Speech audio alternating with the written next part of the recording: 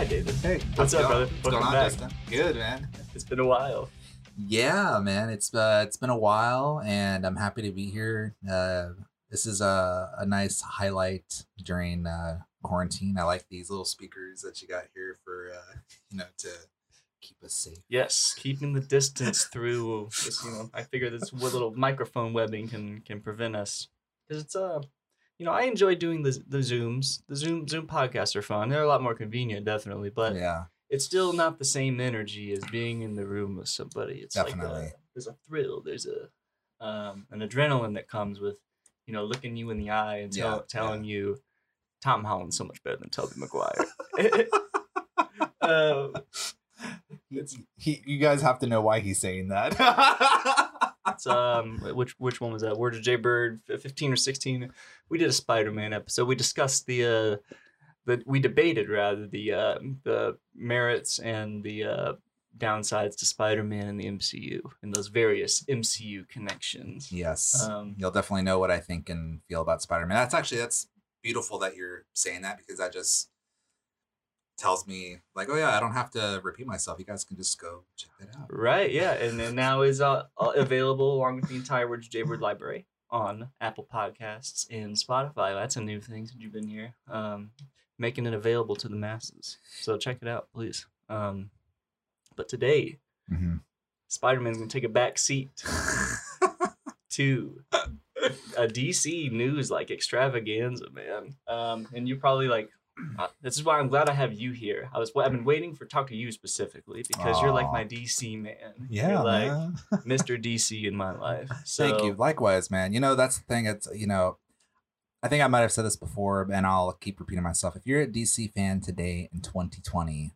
all the more props and power to you. And that's why I think when you're a DC fan and you meet another person who's a DC fan, it that already right there establishes like a relationship, because it's very easy to be a Marvel fan. Of course, I mean, now credit where credit's due with Marvel. Why is that? Yeah, exactly. You know what I'm saying? They do shit pretty well. Yeah, I mean, you got Avengers Endgame and Infinity War, and you have all their whole 20 plus movies of what they've done to today. So it's easy to be a Marvel fan, and rightfully so. Congratulations to them. But when you're a DC fan and you've been through the trenches the last 10 years with everything that's been out, and you meet another DC fan, it's like, oh, yes, yeah. And DC is it's almost this variety of opinions of fans as Star Wars is almost, with all the people that hate the one respective trilogy over the other or anything. So now we're getting the thing that's cool about Warner Brothers, which is something that I don't think the Marvel Studios would ever do, is they're putting out the Snyder Cut. Yep. I'm relieved. It is what a rare thing in this day and age where you can hope and pray for something to happen, and it actually happened. And especially in the how cathartic it is to revel in this victory of getting this thing out after, for years, the vitriol of people online saying, there's no Snyder Cut, there's no such thing. Zack Snyder got pulled off the movie. People were very sure, very respected, comic book movie pundits were very, very positive that this was never going to happen. So it's cool. It's a small victory. But hey, man, it's 2020, and I'm taking every victory I can get, bro. The thing is, I think with the whole Snyder Cut thing, it just also goes to show the speed of which all this stuff can happen through means of fans. And the reason why I say that is because when you compare and contrast this to the Richard Donner cut, because Richard Donner had his situation happen very similar with Superman 2. Right. And he got to release his Donner cut of Superman 2 right around the release of Superman Returns. He pretty much had to use some scenes from the first one to paste it to the second one, so it was what it was. Really? He pasted those. Yeah, he pretty much used the same scene at the end of Superman 1 as the ending for his Richard Donner cut. Huh. I don't think I've ever seen it. Yeah, there's some cool stuff in there with the Richard Donner cut. there's some scenes that they switched around, and they had to use some of the auditioning scenes from Christopher Reeve when he was auditioning with Margot Kidder. So there's like a scene where you see Christopher Reeve and he's like super thin, and then you snap to the next scene because of the cut, and then you see him like built up. So you can kind of see that difference. And then he's using like one pair of glasses different that are like completely different in one scene, and then in another scene it's completely different. So and there was a lot of, and that's another thing too, there was a lot of fan support for that. Like there were a lot of people that were like, released the Richard Donner cut back then, but I mean, no one has ever seen. Could you come a little closer to you? Oh yeah, no one has ever seen a movement at this capacity for it. And a lot of people will like to say, oh well, this rewards bad behavior. Here's how I look at it: bad behavior with fandom. Like everyone, like the trolls, which I get, but like here's how I look at it. There's more positive that comes from it than negative, because you can finally fucking put it to rest. Right. Whatever it is. Right. Maybe it's good, maybe it's horrible, but you know what? We never have to fucking go through the barrage of that hashtag ever again. Yeah. That's the thing about those big movie decisions, those what ifs that, you always wonder, like, oh, what if Viggo Mortensen wasn't replacing Stuart Townsend in Lord of the Rings or something. There's footage of that exists.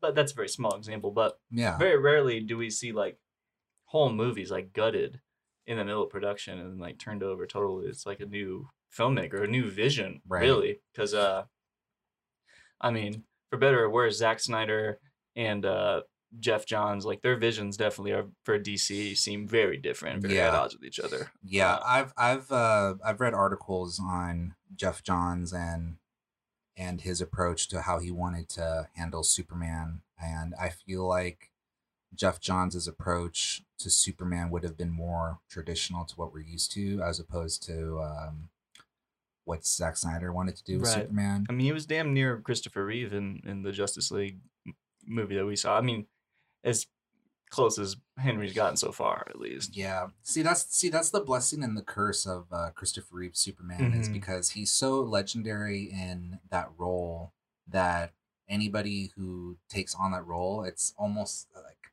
impossible shoes to fill. Right. So, I mean, there's a lot of different variations and factors that I think that goes into that. I mean, is Henry Cavill, a good actor? Yeah, he's a good actor.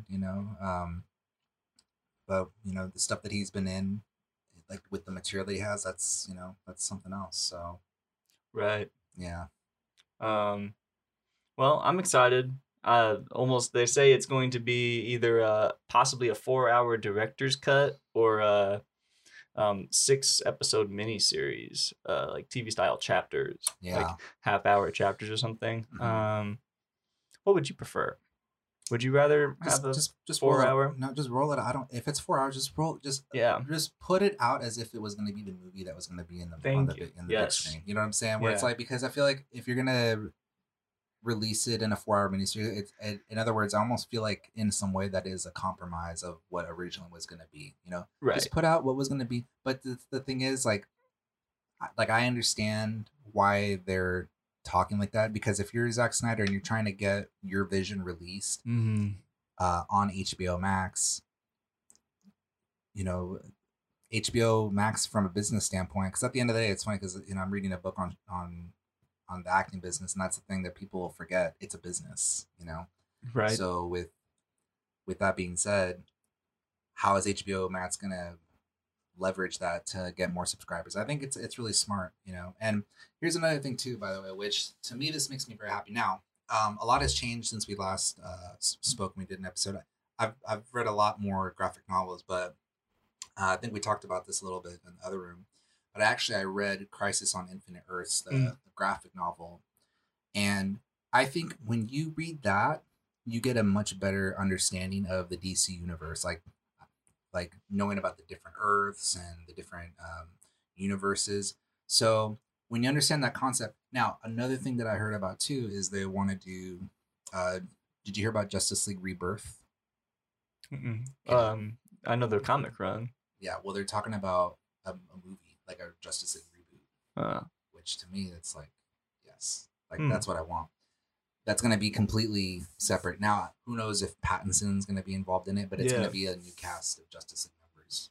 And the way that I look at it with this, I think it's very smart, in my opinion, because if it's true what I've heard about what the Snyder Cut entails revolving around Superman, which at this point I don't even want to say because it might be a spoiler alert, you know, for those people who haven't really read that stuff.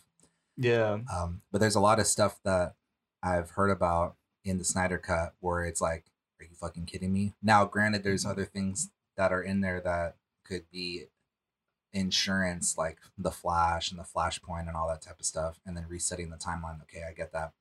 But if you're gonna now, I know we were gonna talk about this, but this goes back to Michael Keaton coming back. Okay, I just think it's brilliant because if you're gonna bring back Michael Keaton and you're gonna have him interact or immerse with any of the characters going on today, then you pretty much open the doors for the multiverse of everything that has existed cinematically in the past. Well, dude, they kind of already. I know you didn't watch the whole all the way through. I know it wasn't your cup of tea, but the TV show, the TV Crisis, CW's Crisis, that's essentially what they did. I would not be surprised. Like, they have an Earth 89 in Crisis, and they had the actor from the Gotham PD, who I think I read originally they wanted Michael Keaton, but they couldn't. They had no budget for that. Yeah. So, like, that's already built in. They baked into the universe now. Like, they've established that they could all be connected,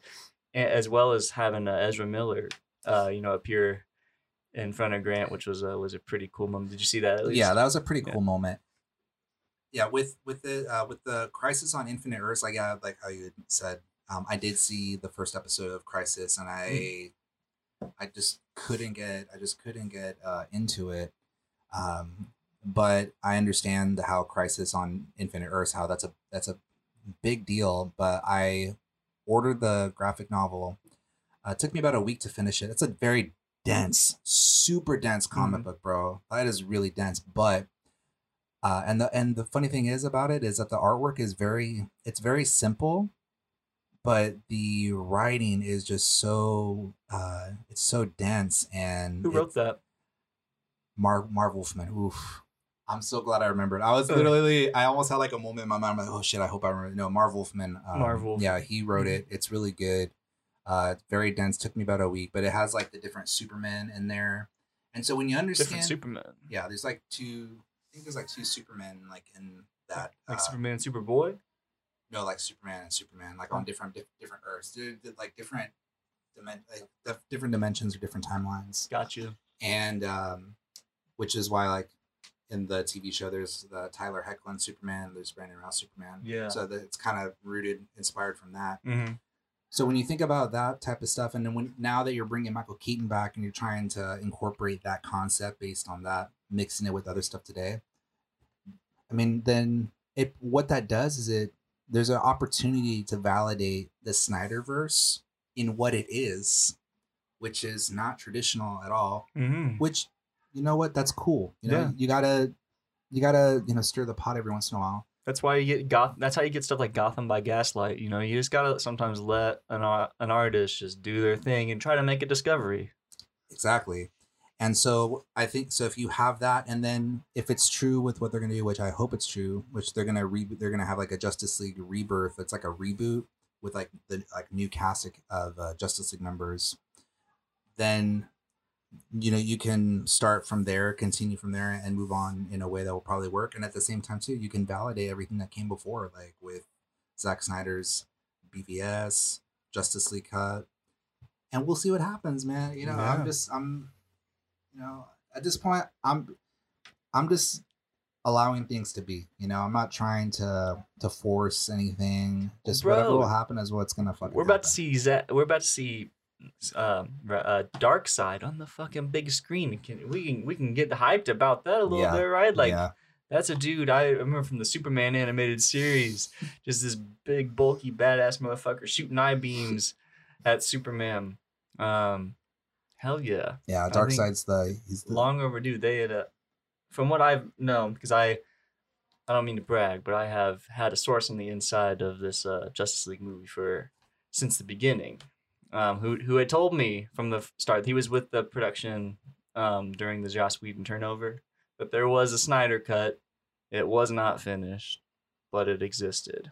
And he had confirmed with me that Darkseid was a part of it. Green Lantern, a Green Lantern that wasn't an alien, a human. He doesn't know the specifics of the comics as much, and the people and the names, but he said there was a human Green Lantern, who was in it, as well as how Cyborg has like a whole storyline. Yeah, I think Cyborg has I think he has a very big part, and I think game. Zack Snyder, I think he even said that Cyborg's the heart of Justice League. Yes. Which, by the way, I have read some of the Cyborg Rebirth stuff by John Semper, who was the showrunner for Spider-Man the Animated Series. He wrote a little bit of Cyborg, and Cyborg's a really cool character, man. Yeah, he's pretty cool. I feel like he's underrated. I feel like there's a lot of good stuff in him as a character, and John Semper, man, I love the way. I feel like he has a sense of romance, because I see that comes up in a lot of his stuff, like even like with Spider-Man, like there's a lot of like male female love dynamics and the stuff that he does, and that's just something that I'll like reveal about myself that I don't really.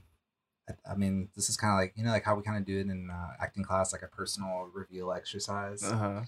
I feel good I'm actually going to say this, but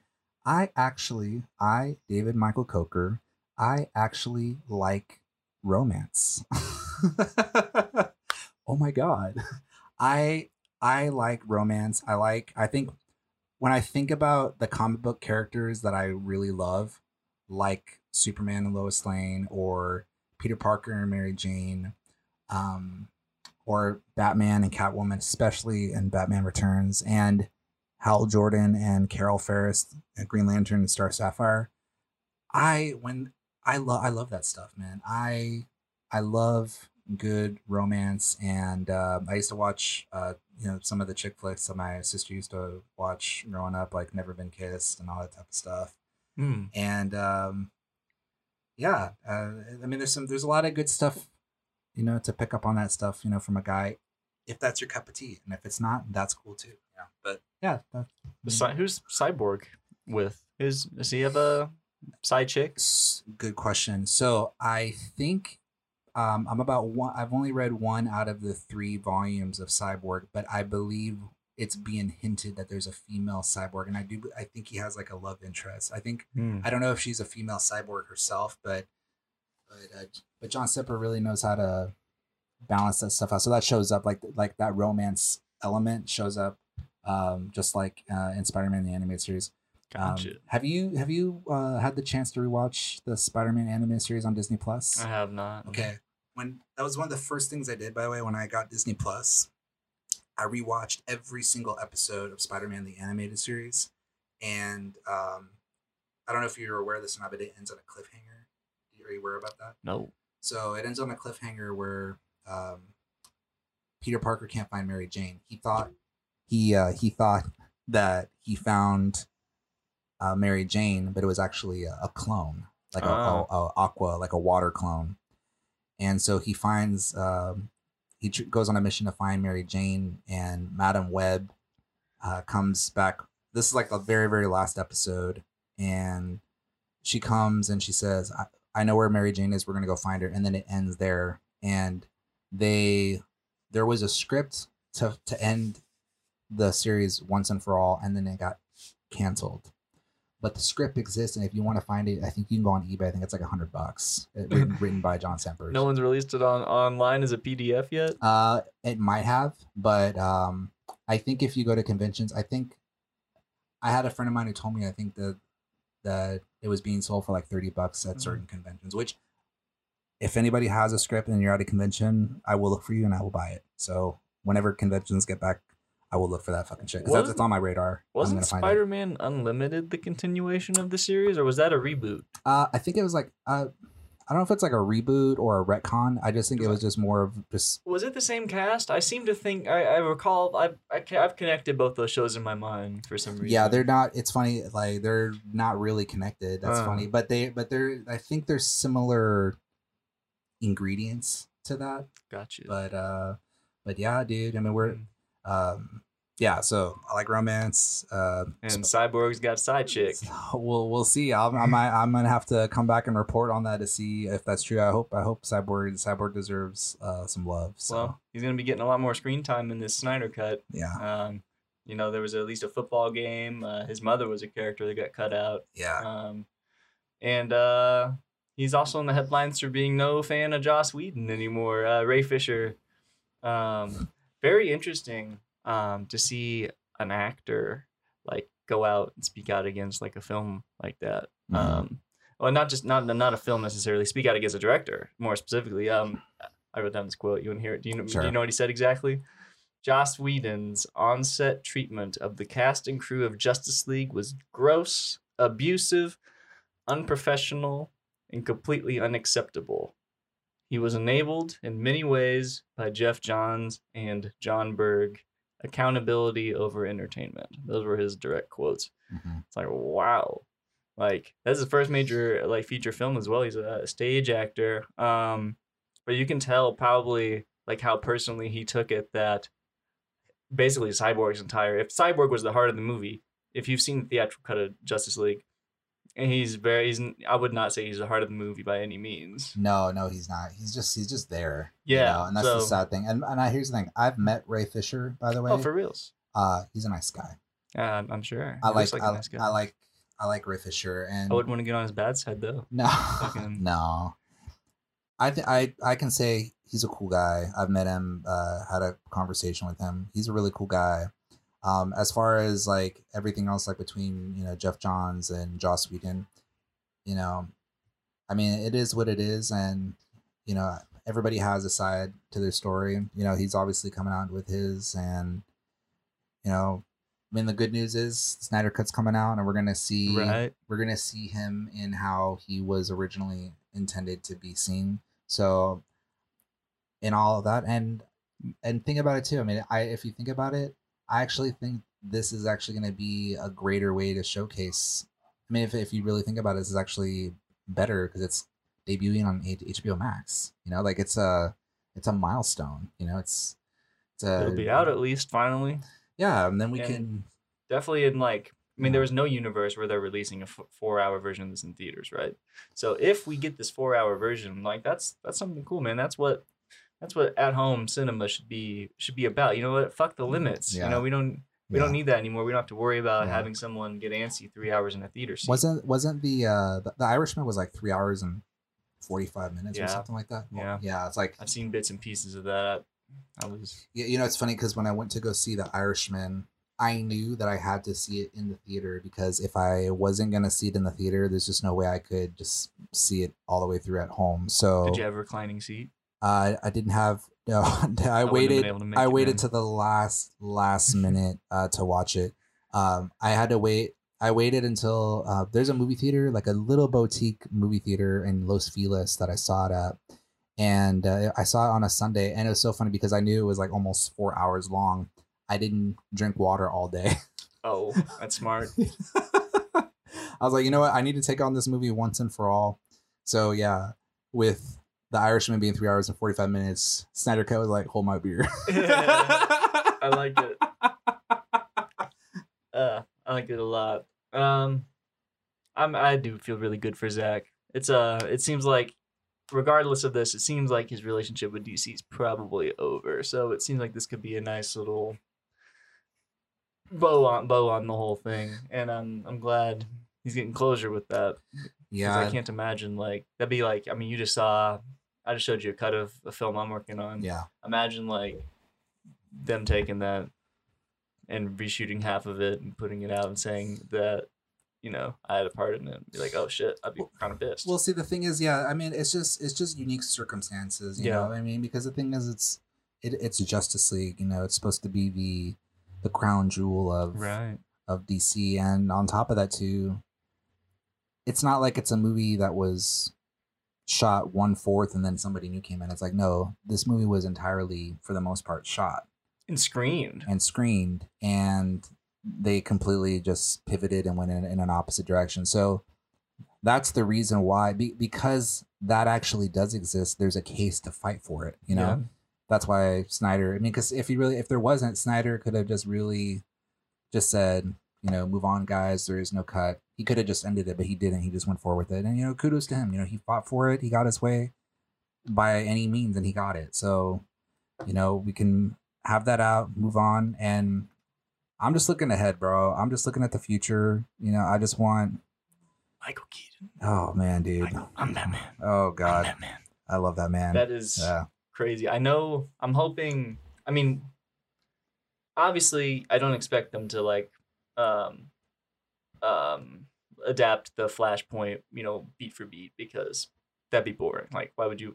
Any comic book movie that you wouldn't want to copy directly. I mean, we've seen Flashpoint in many different ways. I've seen it animated, you know, which is directly like the comic. I've seen it in the Flash show, without all the other superheroes involved, and that was still very emotionally impactful. I would love for them to just go crazy with this Michael Keaton thing. Like, it seems like him taking the role of the Thomas Wayne Batman seems logical, but it's not necessarily. No, I think he's coming back as Bruce Wayne. I think he is coming back as Bruce Wayne and Michael Keaton. Michael Keaton, yeah, but not but I meant like in the story, like, you know, in the story of Flashpoint, Thomas Wayne ends up Batman, and he sort of mentors Barry in a way. So people, I guess, assuming that Michael Keaton's going to be playing the sort of Samuel L. Jackson-esque mentor role, because it's reported that it's not only for this Flash movie, it's for you know, movies in the future as well, which my mind just starts to go wild thinking about that. I know. I'm shaking thinking about it, bro. Oh my God. So, and definitely, I mean, I think we've talked about this before with Flashpoint. Like, that's all they've needed to bring Pattinson into the fold. I mean, I'm assuming that that's gonna happen. I'd be surprised if it would. Yeah. Like, that's how you replace Ben Affleck. He comes back and Pattinson's all, you know, Pattinson's there. Well, if you think about it, man, I mean, dude, if you're a Batman fan right now, you're sitting. Oh, yes, sir. You're just jizzing everywhere, man. Dude, you know, I know. Like you're getting Ben Affleck back in the Snyder cut. I know. You might get my boy. You might get more with that. You have Pattinson with the Batman, and then you have Keaton coming back, and. Bro, okay, listen, man. If you're gonna get Michael Keaton back, okay, Flashpoint's cool, but listen, man. This is what everybody really wants, dude. Yeah, I know where you go with this. I know where you go with this, and I have something interesting to say. Say it. Batman Beyond, motherfucker. Batman Beyond. Let's do it. I imagine this though. Let me throw my new age Hollywood pitch into this though, because I mean, I've been reading about this in the trades for a long time. Like, Joss Whedon was attached to write this at one point. Batgirl has been in development for many years now. Okay. Imagine that turning into Batman Beyond, but just a gender swap. Yeah, female lead being mentored by Michael Keaton. Batman Beyond. I don't know. Batgirl Beyond. I don't know, bro. Nah, man, Batman Beyond, bro. Nah, I mean, don't get me wrong. I'm all in on Terry McGinnis as well. Yeah, no, Terry McGinnis is Batman Beyond. I mean, I get what people are trying to do. I mean, with the whole Batgirl thing, because if you think about it, because Commissioner Gordon is, Commissioner Gordon, Jeffrey Wright, yeah, that means based on that, it's likely that Batgirl black, right? You know? Which is cool, you know. Yeah. Here's the thing, like I'm, you know, there's ways to go about that, and I, for whatever reason, that works for me. You know, it's like Perry White when Lawrence Fishburne got cast. Perry White, for the most part, is mostly like a white guy, you know, in the comics and in other mediums. I loved him in the role though, especially like the way he insults Clark. He's still got a very old school mentality. They don't say banana apples don't cost a nickel. Yeah. You know, like berating him and shit. Like, I thought that he played that to perfection. That's it worked. Something that doesn't. Yeah, it worked. It's one of those things that, like, it's not a major. Like, it's complimentary. Like, I don't know how to describe that it works one day I will, but for me, like the essence of the character, probably, you know. Yeah. I mean, Jason Momoa, for Mm-hmm. example. I mean, he's not. I mean, he's almost a Robert Downey Jr.-esque example of casting, where it's like they saw something like Robert Downey isn't a one-to-one adaptation of the Tony Stark personality. That was very much his thing that the comics started to emulate because of how popular it was after it came out. So Jason Aquaman obviously is not like the most hardcore cool character, but Jason Jason Momoa brings something. He brings an edge to it, Yeah. sort of like that, almost like a pirate in a way. In the Jack Sparrow, I think Jack Sparrow opened the door for Jason Momoa's Aquaman. Yeah, he definitely brought interest to the character. He brought awareness to Aquaman, and he pretty much, I My think mom loves him, bro. Loves him. Yeah, well, a lot of women do, and he did for Aquaman what I think Superman tried. Well, what I think what Zack Snyder tried to do with Man of Steel. The Jesus myth. Well, in terms of making before Man of Steel came out, Superman was more like, maybe I'll get flack for saying this, but just pussified, I guess you could say. But people would just shit on Superman and be like, "Oh yeah, Superman's a fucking pussy." Even the cartoons. I mean, the Justice League cartoon in particular, they depowered him quite a bit. Yeah, they just everybody just took a shit on Superman, and everybody, and that Bryan Singer didn't help. No. Bryan Singer definitely didn't help. And so when Man of Steel came out, and I got to see Superman kick some ass. Now, at that moment of time, I was all for it. I loved Man of Steel. I thought it was cool because I got to see Superman unleashing a can of whoop ass. Now, years go by later. He opened a whole case of whoop ass. Yeah, absolutely. Especially like in that whole town hall scene, that town scene where he's fighting like the Kryptonians. I forget her name. Ferrora. I think her name is Ferrora or something like that. Yeah, but Theodora. Something maybe. Like that. Yeah, he's fighting her and the town, and that whole scene is just awesome. But when you really look at the more and more I read on Superman and his mythology, reading the comics, by Jeff Johns and reading some of the Death of Superman stuff, Superman is he's a little bit more down to earth. He's just more kind, and he's humble, and he's generous, and he's a little bit he's just down to earth, and that's Superman. So as I read the comics more, I understood the criticisms of Man of Steel. I understood that a lot better. But yeah, man, I'm really looking forward to Michael Keaton as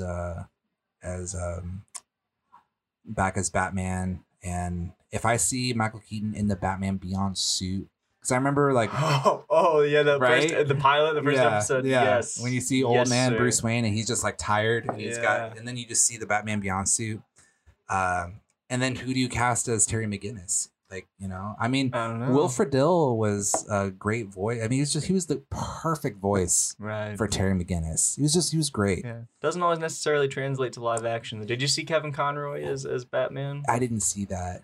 It was okay. If you closed your eyes, it didn't hold up as much to me on screen as I thought it would. It was cool though. I was really happy to see him. I got to meet him as well once. The voice of Batman. Yeah, he's the voice of Batman. On a side note, there's a documentary on YouTube that's on the Warner Brothers YouTube channel. That's the entire from the first conception all the way through the end of the run of the series of Batman the Animated Series, explained in depth. It is if you're looking for the late night documentary, bro, that you should check that out. Okay. It's good. It's really good. Yeah, I'm gonna check the whole methodology about it, even down to getting over censors and using how they decided to start, instead of drawing on white paper, they drew on black paper, so that created a noir vibe. Interesting. Animation style, I don't know. It's very cool. Very cool. Bruce Timm, drops knowledge. Kevin Conroy, Mark Hamill. It's great. Yeah, what a legacy that whole thing is, man. I love that show, dude. But yeah, you Batman Beyond. I mean, you could. Man, dude, you could put that in the theater, but it just seems that they're really gonna go ham on Worlds of DC, via HBO Max or the theater, and I'm really excited, and I think the way DC is positioned right now that Michael Keaton's coming back, yeah, the Snyder I cut. cannot believe, yeah, dude, these words that you're saying. Like, I wish I could go back in time to like the first time we did a podcast and be like, listen, dude, year from now, Michael Keaton is Batman again, and there's a 4-hour cut of Justice League by Zack Snyder. And they're talking about rebooting Justice League, and the way that I look at it, based on all the, I mean, that's assuming that that's true, which I kind of think that it is. You think that's total recast of everyone? I think keeping so. Like, because Flash is going to come out with a solo movie. We'll see what happens with the Flash. I mean, I'm not holding I'll believe the Flash movie when I actually see the Flash movie, like one of my asses in the theater. I'll believe it just because setback after setback. But when it comes, I think the Justice League Rebirth, the reboot that with the new cast, I think it's an insurance policy for Snyder Cut, because let's just hypothetically speaking, and this may not happen, but let's say the Snyder Cut comes out, right, and everybody shits on it. Everybody, right? For whatever reasons there are. For the reasons revolving around Superman, which is what I believe, which is why I kind of feel like, Henry's kind of, not really like it took him a minute to come out on the Snyder Cut. Yeah. I know. You can always tell he was the least vocal about it. Exactly. Why? You know what I'm saying? Yeah. So now it's like, because they got the deal, he doesn't have a choice, Right. So the way that I see it is the Justice League reboot, if more news comes out on that they're rebooting Justice League with a new cast, if everybody shits on the Snyder Cut, then Warner Brothers can say, well, guys, look, we're going to reboot Justice League. So it's an insurance policy, like it's like an olive branch. It's like which I think is great. But again, if you know the mythology of DC Comics, now I'm just going to say this, like, I'm by no means an expert, like comic book expert, like I'm just not, but Crisis on Infinite Earths, if you read that, then you pretty much have a better understanding of the universe of DC. When you get that, then it makes sense of the doors and the opportunities that are available for DC films. Because, okay, if Snyder Cut bombs or it's critically, shitted on, it's still valid because it's part of a world of DC, right? That can coexist with another timeline. It's just another timeline. Yeah. That's one way you can look at it. Even if you really hate it, you can just be like, it's like DC Black. You could literally just call it that. It's crazy. You can watch both versions of Justice League, and they're gonna be very different movies. Yeah, two theoretically. timelines. Yeah. I'm assuming Batman's not making many jokes in the Snyder Cut. No, God. Probably shooting some folks. Yeah, man. It's a good time that we're living in, and hell yeah. On a positive note, though. Yes. If Snyder Cut is the shit, it's a hit, it might be a reason for Warner Brothers to maybe want to explore some more of those story threads, like especially with like the apocalypse stuff that allegedly it sets up, the confrontation with Darkseid. Yeah, I mean, they could do the Batman movie with Ben Affleck on HBO Max if they wanted to. Dude, don't do that. You can make me cry. I would love that so much. And he's looking pretty good lately. Have you seen him? Yeah, he's been dating Ana de Armas, and that's what happens. He's looking fit. That's what happens when you date a Latina man. Yeah. In the beginning. Can't speak after that. So Yeah, I agree. Well, speaking of alternate versions of movies, there's a rumor got put out last week by Batman Beyond co-host and writer Mark Bernardin, who said that they're a nice guy. In the vault somewhere at Warner Brothers exists the original cut of Batman Forever by Joel Schumacher, which I'm assuming this cut incorporates the deleted scenes that have been out in the DVDs and everything, which are actually I mean, I had never seen them before until the storybook. I researched them, bro. I'm just gonna play these like while we're talking about it, just to so you can watch. But very impressive, dude. Like people give Joel Schumacher shit for not taking the Bat brand seriously. I don't think that's on him. I think that's a studio thing because from what I see of these deleted scenes, like here's him. The movie originally opened at Arkham Asylum, to show the escape of Two-Face. Yeah. But just after that though, it's very much there's a lot of scenes of Bruce Wayne like coming to grips with the guilt of his parents' death. Still, like he feels responsible because he wanted to go to the movie. It was his idea to go to the movies apparently. So do you know? I don't know if you know this or not. The reason why I bring this up is because our acting coach, Fran Montano, he has a new book called Act Authentically, which you guys can check out on Amazon. But do you know who the original Chase Meridian was going to be? Ooh, I do not. Rene Russo. Really? Wow. And the reason why I bring that up is because she has a preface. She speaks in the beginning of Fran's book. That's why I bring that up. But yeah, she was originally going to be Chase Meridian in Tim Burton's Batman Forever, which actually, from what I understand, it was actually going to be called Batman Continues. Huh. And I don't know if Billy D. Williams was going to be in there, but I think there was even talk that Robin Williams was going to play the Riddler. I believe Marlon Wayans was signed on to play Robin, was he not? Yeah, which that it's interesting because in 2020, like I remember thinking that when I was a kid, I was like, get the fuck out of here. Right. But today, maybe that choice was ahead of its time. Yeah, I mean they had to pay him for the movie, like full salary for not being in the movie. Like and he got to take pictures of himself in the suit. That's a pretty good deal. I need to see that. I know. That's what they said. That's what Kevin Smith was like. Somebody out there, you're listening. You have this picture. Send it to us. We need to see. Somebody needs to. Because Billy D is Two-Face, and then Marlon Wayans is Robin. That could have been really cool. I love Billy D. So okay. Oh my god, dude. Oh my god. So there's a picture out there of Marlon Wayans in the suit, pretty much. Somewhere on this earth that exists. Just like there's one that exists, I'm sure, of Jude Law in the Superman costume. Like he tested for that. Okay, see the thing, I don't know why they don't release that shit. Like I remember we didn't get to see Superman. We didn't get to see Nicolas Cage as Superman until about 5 years ago. Now some of those shots were actually kind of like, dude, have you seen the documentary about it? Yeah, I have.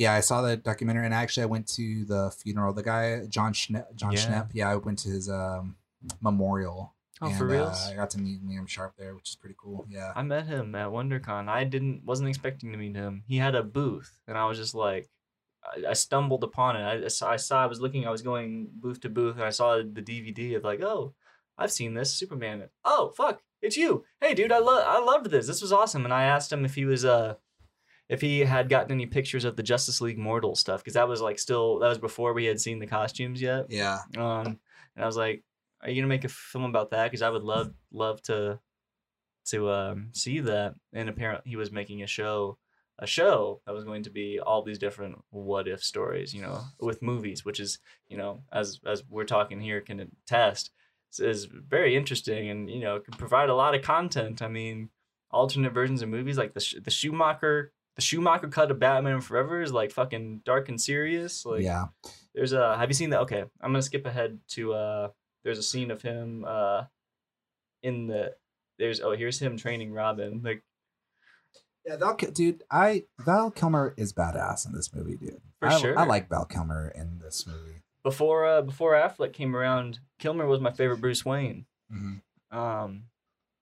I just sucks because they had good. I liked Val Kilmer and Chris O'Donnell's chemistry. And it just sucks that, like in that Batman and Robin, they just couldn't be. I mean, can you imagine if Val Kilmer was in Batman and Robin? I mean, I probably wouldn't have been a better movie, but I mean, at least it would have been continuity, Well, there's like an interesting through line with Robin in this, because with all the deleted scenes, because we're about to see the scene of so he walks in on Robin training and he tries to like explain to him that burying all only focusing on your hate for Two-Face is not a way to live and all that. Because he's like, I know how you feel. I carry the same guilt, for my parents. But he himself is not over the death of his parents yet too.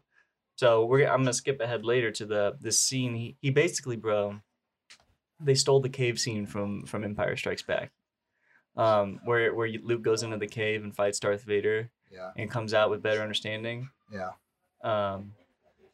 It's the exact same thing in the Batcave. So here's Robin here discussing, for folks at home that can't see, obviously. What's the actor's name again? Chris O'Donnell. Chris O'Donnell was doing one of those. He was working on one of those Fu Manchu machines with the arms, fighting, and Bruce came in and gave him a little pep talk. See, the thing is, like I remember when I first saw this scene, because I did see this scene. Like, don't be too sure. Yeah, see, everything about this scene works except for when the thing breaks. Like, you know what I'm saying? It's very, it just comes right off pretty clean. Like, it's like, why buy that in the first place, Right. Yeah, I didn't see this. Oh, yeah? This is him watching the news. See, he's like, there was introspectiveness about the Schumacher Batman Forever that I think could have been valuable. Like, this is Batman watching this dude on the news talk about why we don't need Batman. Like, dude, they could release the Schumacher cut on HBO Max. I'm telling you, man, they have so much leverage with what they already have. Release the Schumacher cut. Now, since we're talking about the Schumacher cut, and I'm a Superman guy, I'm even gonna go take it a step further and say release the Fury cut of Superman 4. Apparently, there's a lot of footage that got cut from Superman 4. Now, Superman 4 is not a good movie by any means. It's probably the weakest of all the Superman Christopher Reeve movies. But if I could see any new footage of Christopher Reeve as Superman, even if it's 5 minutes, it's worth it for me. What is the plot of Superman 4 again, real quick, while we're watching? Oh, sure. Well, as you're saying, for the folks at home, Bruce is this is the Empire Strikes Back. Luke's walking up to the cave. He says, "What's in there?" And Yoda says, "Only what you take with you." That is almost exactly what this scene is. Like, I did not see this. Wow, dude. Exactly. It's supposed to come out recently. I guess they're trying to. So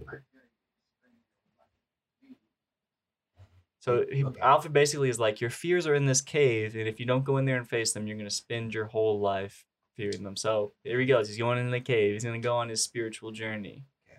Like, this is, and for the record, cool, Michael Goat, that guy, he's the best Alfred. Michael Goat is great. He's the best Alfred. Oh, dude, his performance in Batman and Robin is very, very heart wrenching. I get so sad every time I see him in that hospital bed with the wires and shit. So look, he's got. I mean, this is cool lighting shit. Like, this is a comic book movie, and there's a cut of this online that someone made with music and stuff. Like, this is just raw footage from the scene and raw audio, but someone put music to it and added some flashbacks and shit. It works. But like, look, dude, he looks up and look, there's all these bats up at the top. Lighting, bro, that's so great. And wow, dude, it's cool, right? Christian Bale, man, that looks like Batman Begins, or at least it reminds me of that. Look at that, that's fucking. Yeah, bro. But apparently Val Kilmer was having the hell of his life.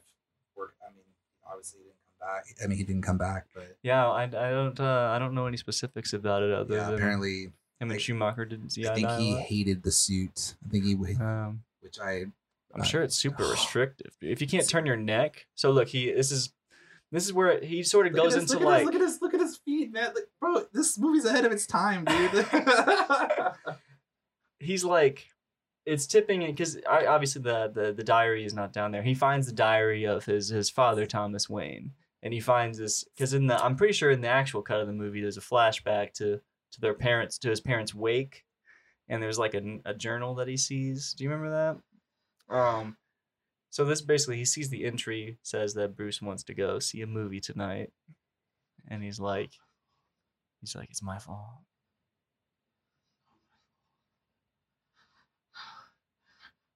That is acting, bro. That's acting. Right. Like, dude, Kilmer killing it. And look, the light's gone. It's very much like a dream world type situation. And then the bat starts to close in. The bat's closing in. He drops the journal. He stands up. He faces his fears. The bat gets closer and closer, bro. Interesting. This is interesting. Check stuff. this out. You're about to get your mind's gonna blow because the bat gets closer and closer. This is like Batman the Animated Series. Like they need like this is like when you play the bat theme. Look at the prosthetics on that, dude. That is just so. Oh, that's so beautiful. The bat finally reaches Bruce Wayne, and it's fucking man bat sized, and he's facing down his literal mirror, basically. He embodies what he fears. Look at that! Look at that shot. The 360-degree shot of Bruce and the bat. This was becoming before the one. Matrix. Whoa, dude! Isn't that dope? Like, wow. Like, the symbolism in that is really cool, right? That's interesting. Like, that's kind of... It's so antithetical to what we think of Joel Schumacher in Batman, right? Because it's so, like, silly, right? And not serious. So that was, like, his moment in the movie where he, like, comes out of his funk and he's, like, he realizes who he is. Like, that's dope. I think that's a dope performance. You know, he's crying. You know, you get the weight of the character. Dude, Nicole Kidman is so sexy in this movie. Yes, so fucking sexy. You know what? I'm happy to say that she got the role over who Renee Russo. Yeah, Renee Russo. But you know it's interesting, bro. Renee Russo. Okay, so I don't know if you remember this movie, but there was a movie called Buddy. It's about a gorilla. You remember that? Okay, well she's in it, and it's got like 20% on Rotten Tomatoes, but it's an example, in my opinion, of a movie that's probably not good, but she's an incredible actress, dude. It's just one of those things where you look at something and you think that she's whatchamacallit, Thor's mom. Yes, Thor's mom.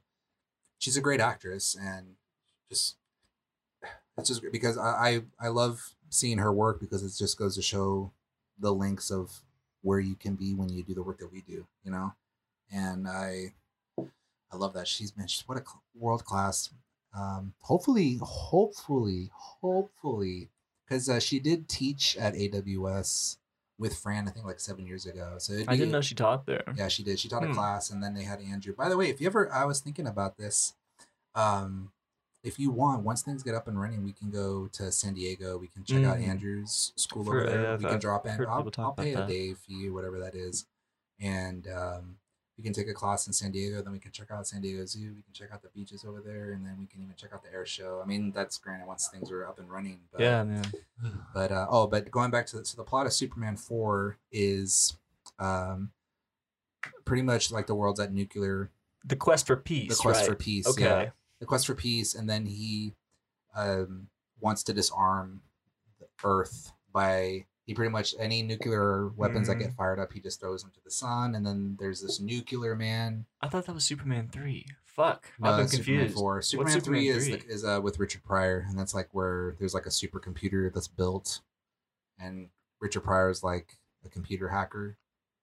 Oh, dude, I know nothing about that one. I don't remember that one at all. Yeah. Either. So the first two Superman movies are pretty good. They're pretty good. I would say so. Superman 3 has good moments. It's mediocre, unfortunately.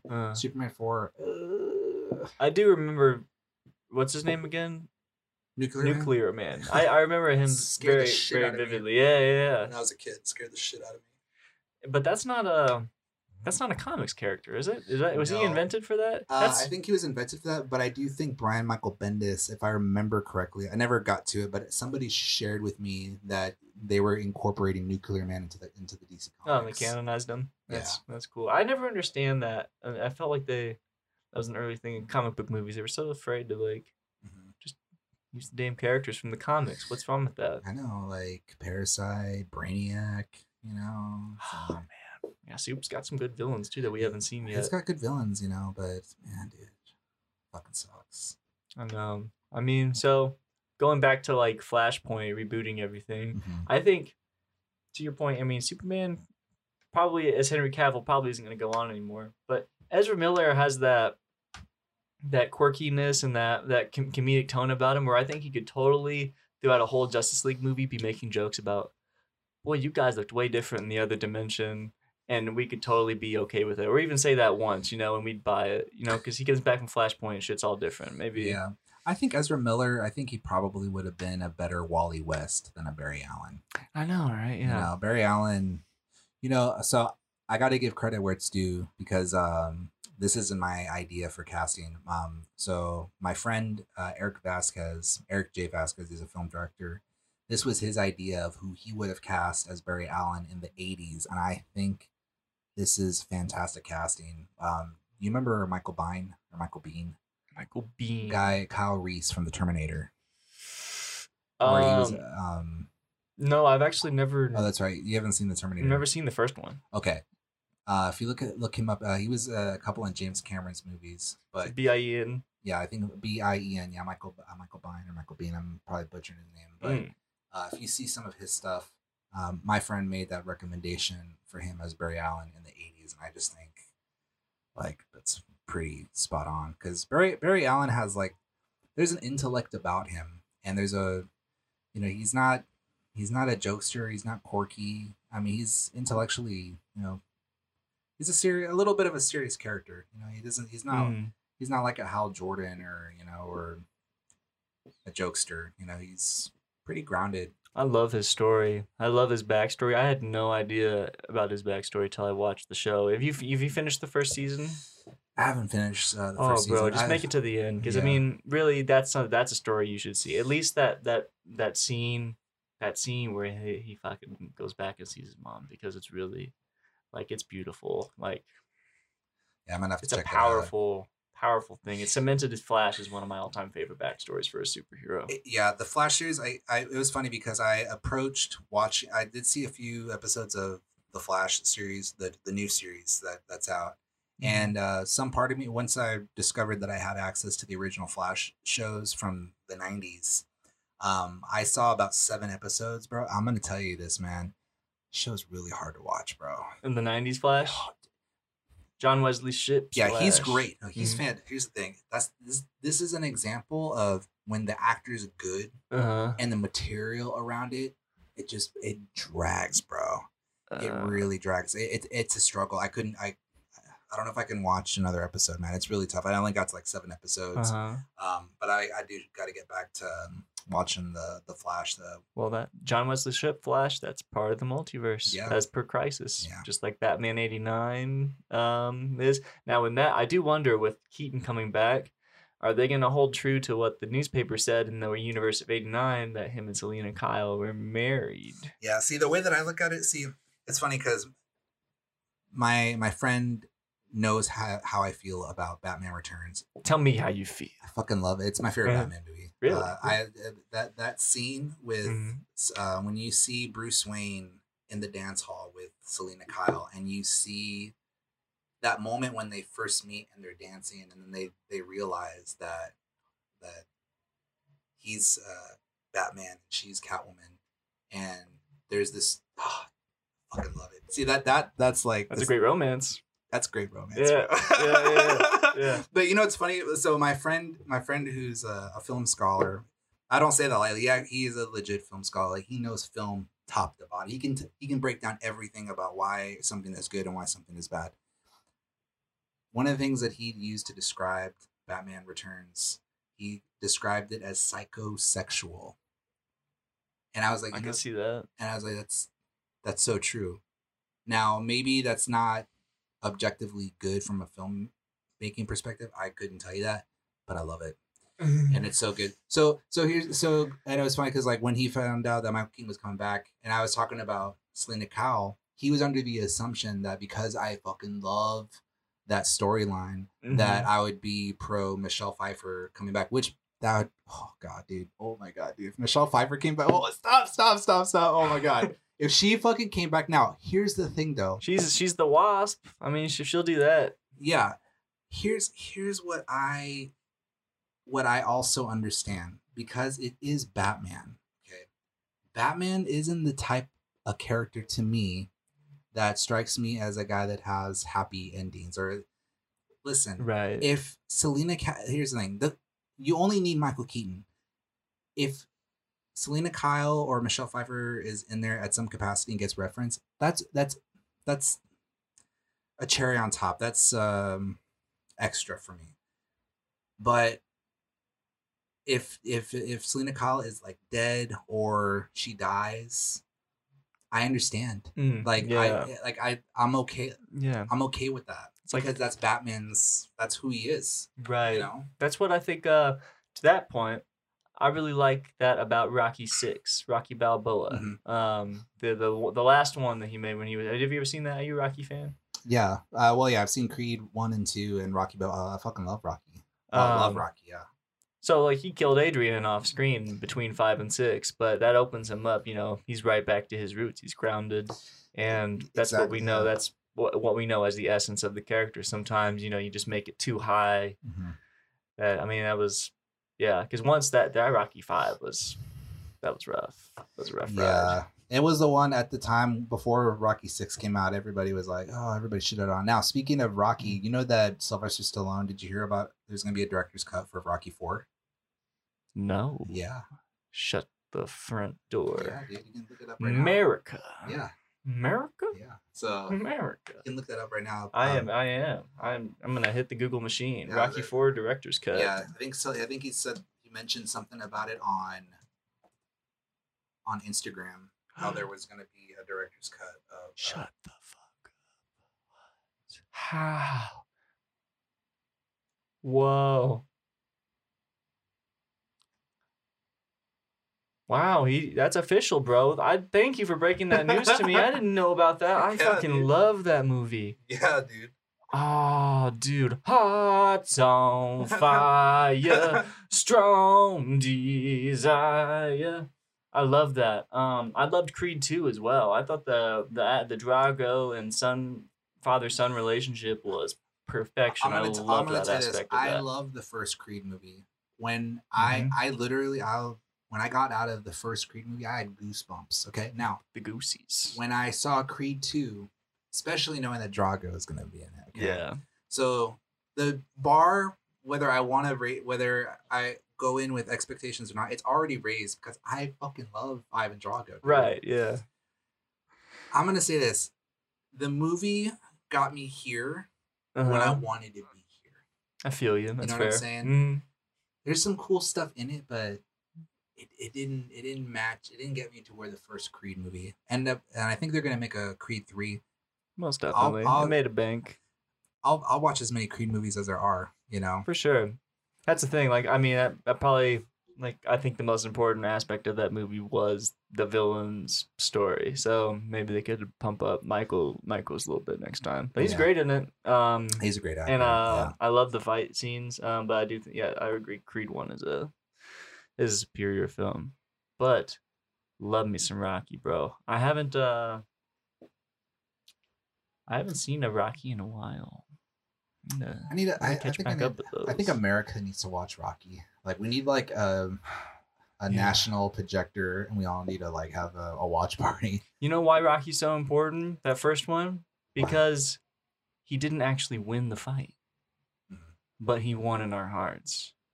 He won something for himself. Right. That's what America needs. We need to understand that half of us are gonna lose in November. But wait, what are we fighting for? I don't know. There's something there, and here we are. We're on politics. No, it's okay. It's okay. It's one of those things, Yeah, I mean, we're in the political climate is very high, and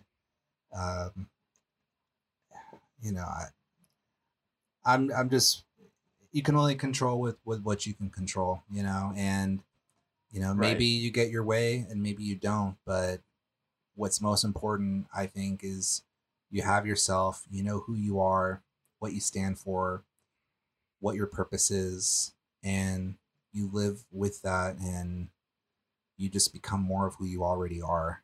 And,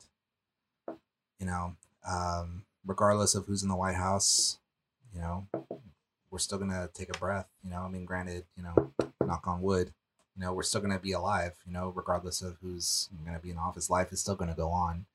Maybe it's the person that you want it to be. Maybe it's not. But, we all got to take care of our own backyard. That's kind of like where I'm at right now, where I'm like, listen, I get what's happening in Washington, but what's happening down the street from me? You know, what's happening in my city, what's happening in my county, you know? Yeah. That's kind of like where I'm trying to shift my focus on, you know? Feel you. Yeah. Yeah. Because I'll say this about like the elections and whatever. I think the most important thing is to know those down ballot peeps all the way down, like the the city councilmen, all those people, like all those people are what makes up the whole, and they all are part of the machine, and they all. I will say I am disappointed that Kanye West dropped out. I was this close to voting for him. Are you disappointed? A little chaos. All right, Joker with Kocher. I literally, it's funny. I want to wear a Kanye West 2020 T-shirt on November 3rd or whenever election day is, and I want to see just what happens. I love Kanye West's early stuff. His graduation album is it is one of my all-time favorite albums. That album got me through so much. So it's just one of those like things where because of something like that, somebody made a piece of music, you'll love them, Right. Separate the art from the artist, Yeah. Those things can stand on their own. Yeah. Perfectly fine. I'm still a Michael Jackson fan. I love Michael Jackson. So like his music is some of my favorite of all time. And I'm not even gonna say he's guilty because we could make arguments here. Yeah. And you know what? Neither of us are gonna come any closer to the truth. Exactly. Dude, thank you for saying that. See, okay, my respect for you just increased so much more because you said that, because I'm the same way, and maybe because I am being biased because I am a Michael Jackson fan. He actually is my favorite artist of all time. When I was 16 and I was going through like a depression at the time, his music really lifted me up, and I'm forever grateful to Michael Jackson. And I mean that in itself, it's like, he's dead. He's been dead 11 years now. You know? I mean, what more is there to say about I mean, whatever happened, and I'm sorry. You just don't know. That's just the reality of it. You don't know, and life goes on, and separate the art from the artist. But we do know that you can listen to "Heal the World." Yes, and feel a little bit better about humanity. Heal the world, and we are the world. Yeah, we are the children. That's classic. Man. That's another one they'll remake about 1,000 more times. Yeah. No, man, they tried to do that for Haiti. Did you remember that? I remember that. It wasn't good. I think fucking Akon was in that. They had like Red Wine, T-Pain. Yeah, it's just a different world now. It's weird. It's funny to see like all the difference between like the most popular artists of the day now versus then. In that song alone, it's like all like rappers and like LL Cool J was on that. Oh, yeah, right. Man. Yeah, it's interesting. Like, and everyone back then, could, very like good singer, I would say, in their own style. I'm not going to shit on anyone else. I mean, anyone in the present, but it's just different. See, it's interesting to see how tastes change over time. Yeah, exactly. Like dude. Superman's a great example. We've talked about that before. Truth, justice, and the American way needs to evolve somehow. Yeah, see, that's the thing. That's one question. See, if I was an interviewer and I really wanted to get to the meat of an interview with a Superman actor, that's one question I would ask an actor who's playing Superman. How do you define the American way? What is the American way? Yeah, you know what I mean? You British bastard, Henry. What the fuck you got to say? Well, Red coat. I think the American way is what I think it is. No, I think Henry likes Superman. I think when I see Henry Cavill, I see a guy. You could just almost sense the frustration from the guy, because you could tell he genuinely loves Superman, right? And he wants it to take off the way we all know it can if you're a Superman fan, So I understand and I empathize with him, big time. I do. But yeah, it is what it is, man. Yeah, someone else will have it on at some point, and we'll be saying all this shit all over again. Yeah, it's cool though. It's cool to see things evolve, and especially now that the idea of multiple universes is finally, or alternate universes rather, is becoming more and more ingrained in the public consciousness. Where I think by that nature alone, people tend to like not compare as much, because I think that having alternate timelines or crisis or whatever, you can always just say, oh well, you know what, in that universe, that worked for that. Exactly. And you know what? I got my universe shit over here, and the stuff that I like. You know, there's something out there for everybody.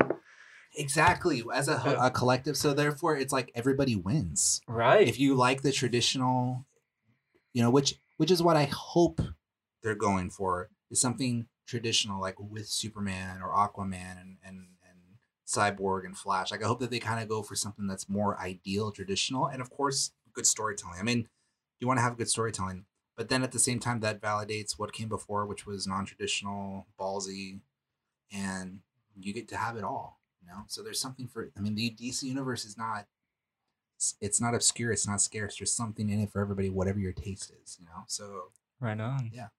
What do you think? Do you know anything about the Green Lantern series? I know you're like the Green Lantern guy. That's been pretty quiet on the Green Lantern front. Yeah, I think there's some stuff happening there for sure. I just think it's very low key. I think it's very quiet. So we'll see what happens with that. But I have a good feeling about it. I mean, so like we said, something out there for everybody. Yeah. HBO Max turning it up. Well, hopefully things can get back in production soon, because otherwise we're gonna have to subsist on alternate cuts and movies and for new content. They're gonna run. Eventually, we're gonna be like, "Fuck, no more alternate cuts." That's like it could be like the next direct to DVD like thing instead of that theaters do or that movie companies do. Here's your 5 different cuts. We got your editor's cut, we got your producer's cut, and your director's cut. Everything's like Blade Runner. Yeah. Have you seen Blade Runner, the first one, right? I did. I finally saw it. When did you see I saw the final cut a couple months ago. Oh, okay. What did you think about that? I loved it. Isn't that great? I loved it. Okay, you know what's funny? Okay, my ex-girlfriend, 12 years ago? I couldn't watch the first 20 minutes of it. Yeah, I started multiple times and stopped. I couldn't finish it back then. Now, so I think because Blade Runner 2049 came out. I still haven't seen that yet, okay. But I knew I needed to see that before. If you loved Blade Runner, I really think you're going to love Blade Runner 2049. That was my introduction to Ana de Armas. That was an amazing theatrical experience. Blade Runner 2049. That movie was so underrated. So underrated. It was so good. I've heard really good things about it. Yeah, Ryan Gosling, dude, he's a really great actor. But yeah, I saw Blade Runner I don't know which cut I saw, but I know I saw a cut of Blade Runner, and I really loved it a lot. Sean Young was really great. Now, if you really love that one, there's a lot of good stuff in Blade Runner 2049, and Jared Leto's in it, and it's just visually, what a visual treat, man! Oh my god, yeah, oh my god, yeah, you gotta watch that. It's pretty good. Something that I also saw recently that totally blew my mind. I was completely unaware of. Minority Report. That I was shocked by how good that was. Yeah. The music is so good in that. The music, but the technology. It was like I think it was like a 2003 or 2005 movie. It came out in 2002. Like something early 2000s, but it was like a Black Mirror episode. Like, dude, like all that shit like was very, very like well guessed, I guess I could say, for lack of a better word. Like things transition to the future, like in a way that seemed very plausible to today, like especially with like the way we use tablets and like, but being able to like pull something out of one screen, drop it in, and then that. I don't know. I thought the technology was great. I thought the story was dope.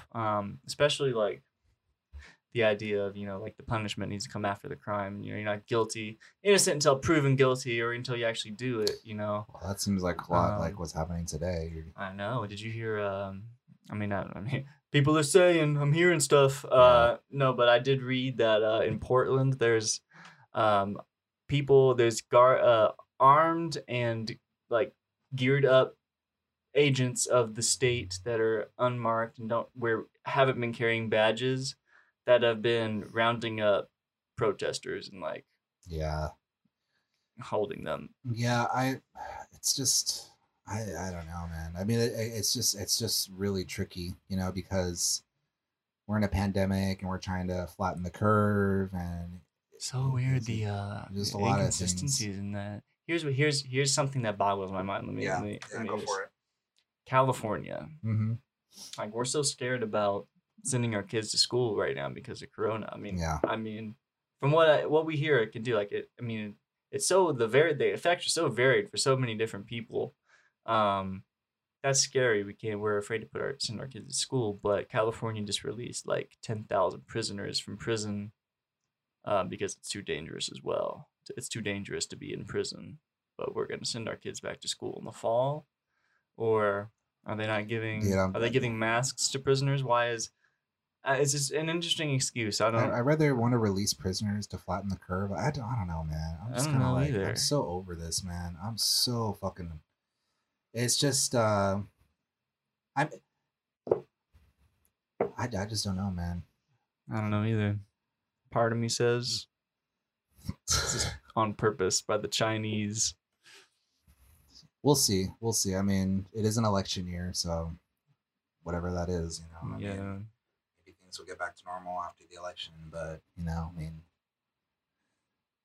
I really pray for this country. I really want, I really want it to be back at a time when, things were normal, when we could get along. One memory that I have, I remember when it was Al Gore versus George Bush in the election, and I remember at my apartment in Burbank, and we would have like my sister's friends would come over, and my dad's a Republican, and he was voting for George Bush, and we had my sister's friend's mom was voting for Gore, and they would have a friendly debate. Mm-hmm.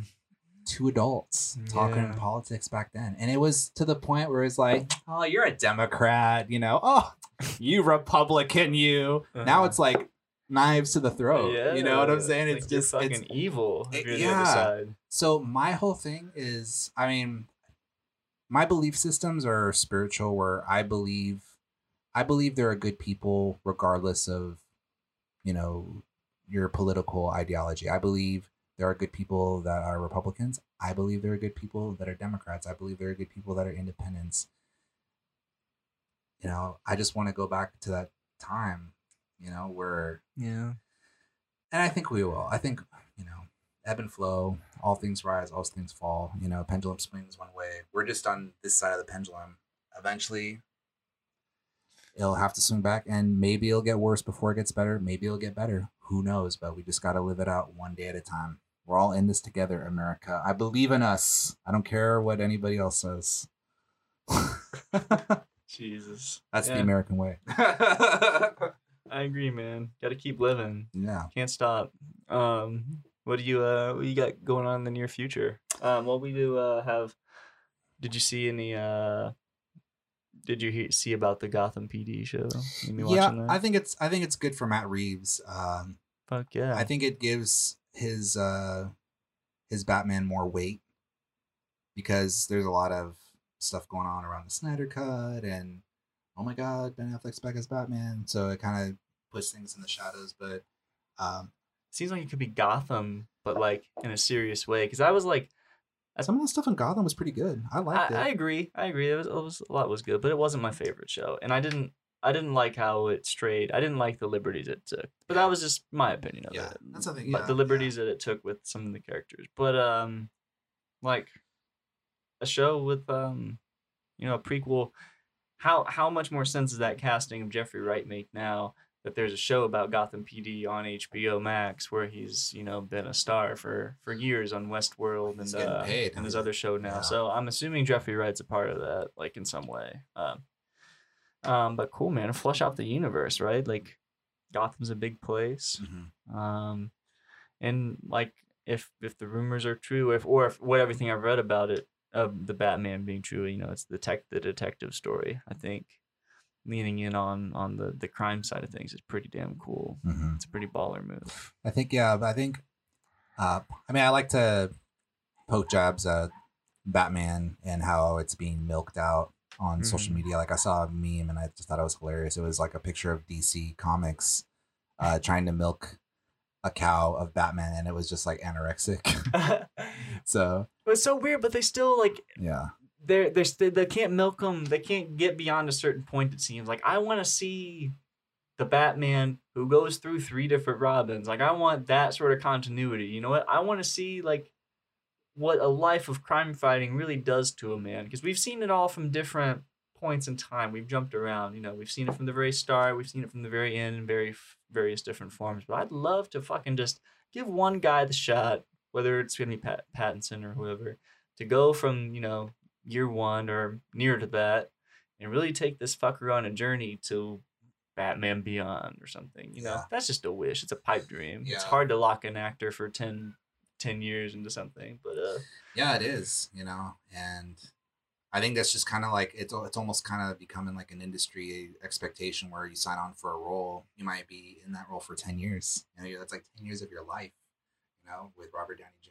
playing Iron Man. Now Michael Keaton. Oh man, dude. What's interesting too? This is something I was gonna say too.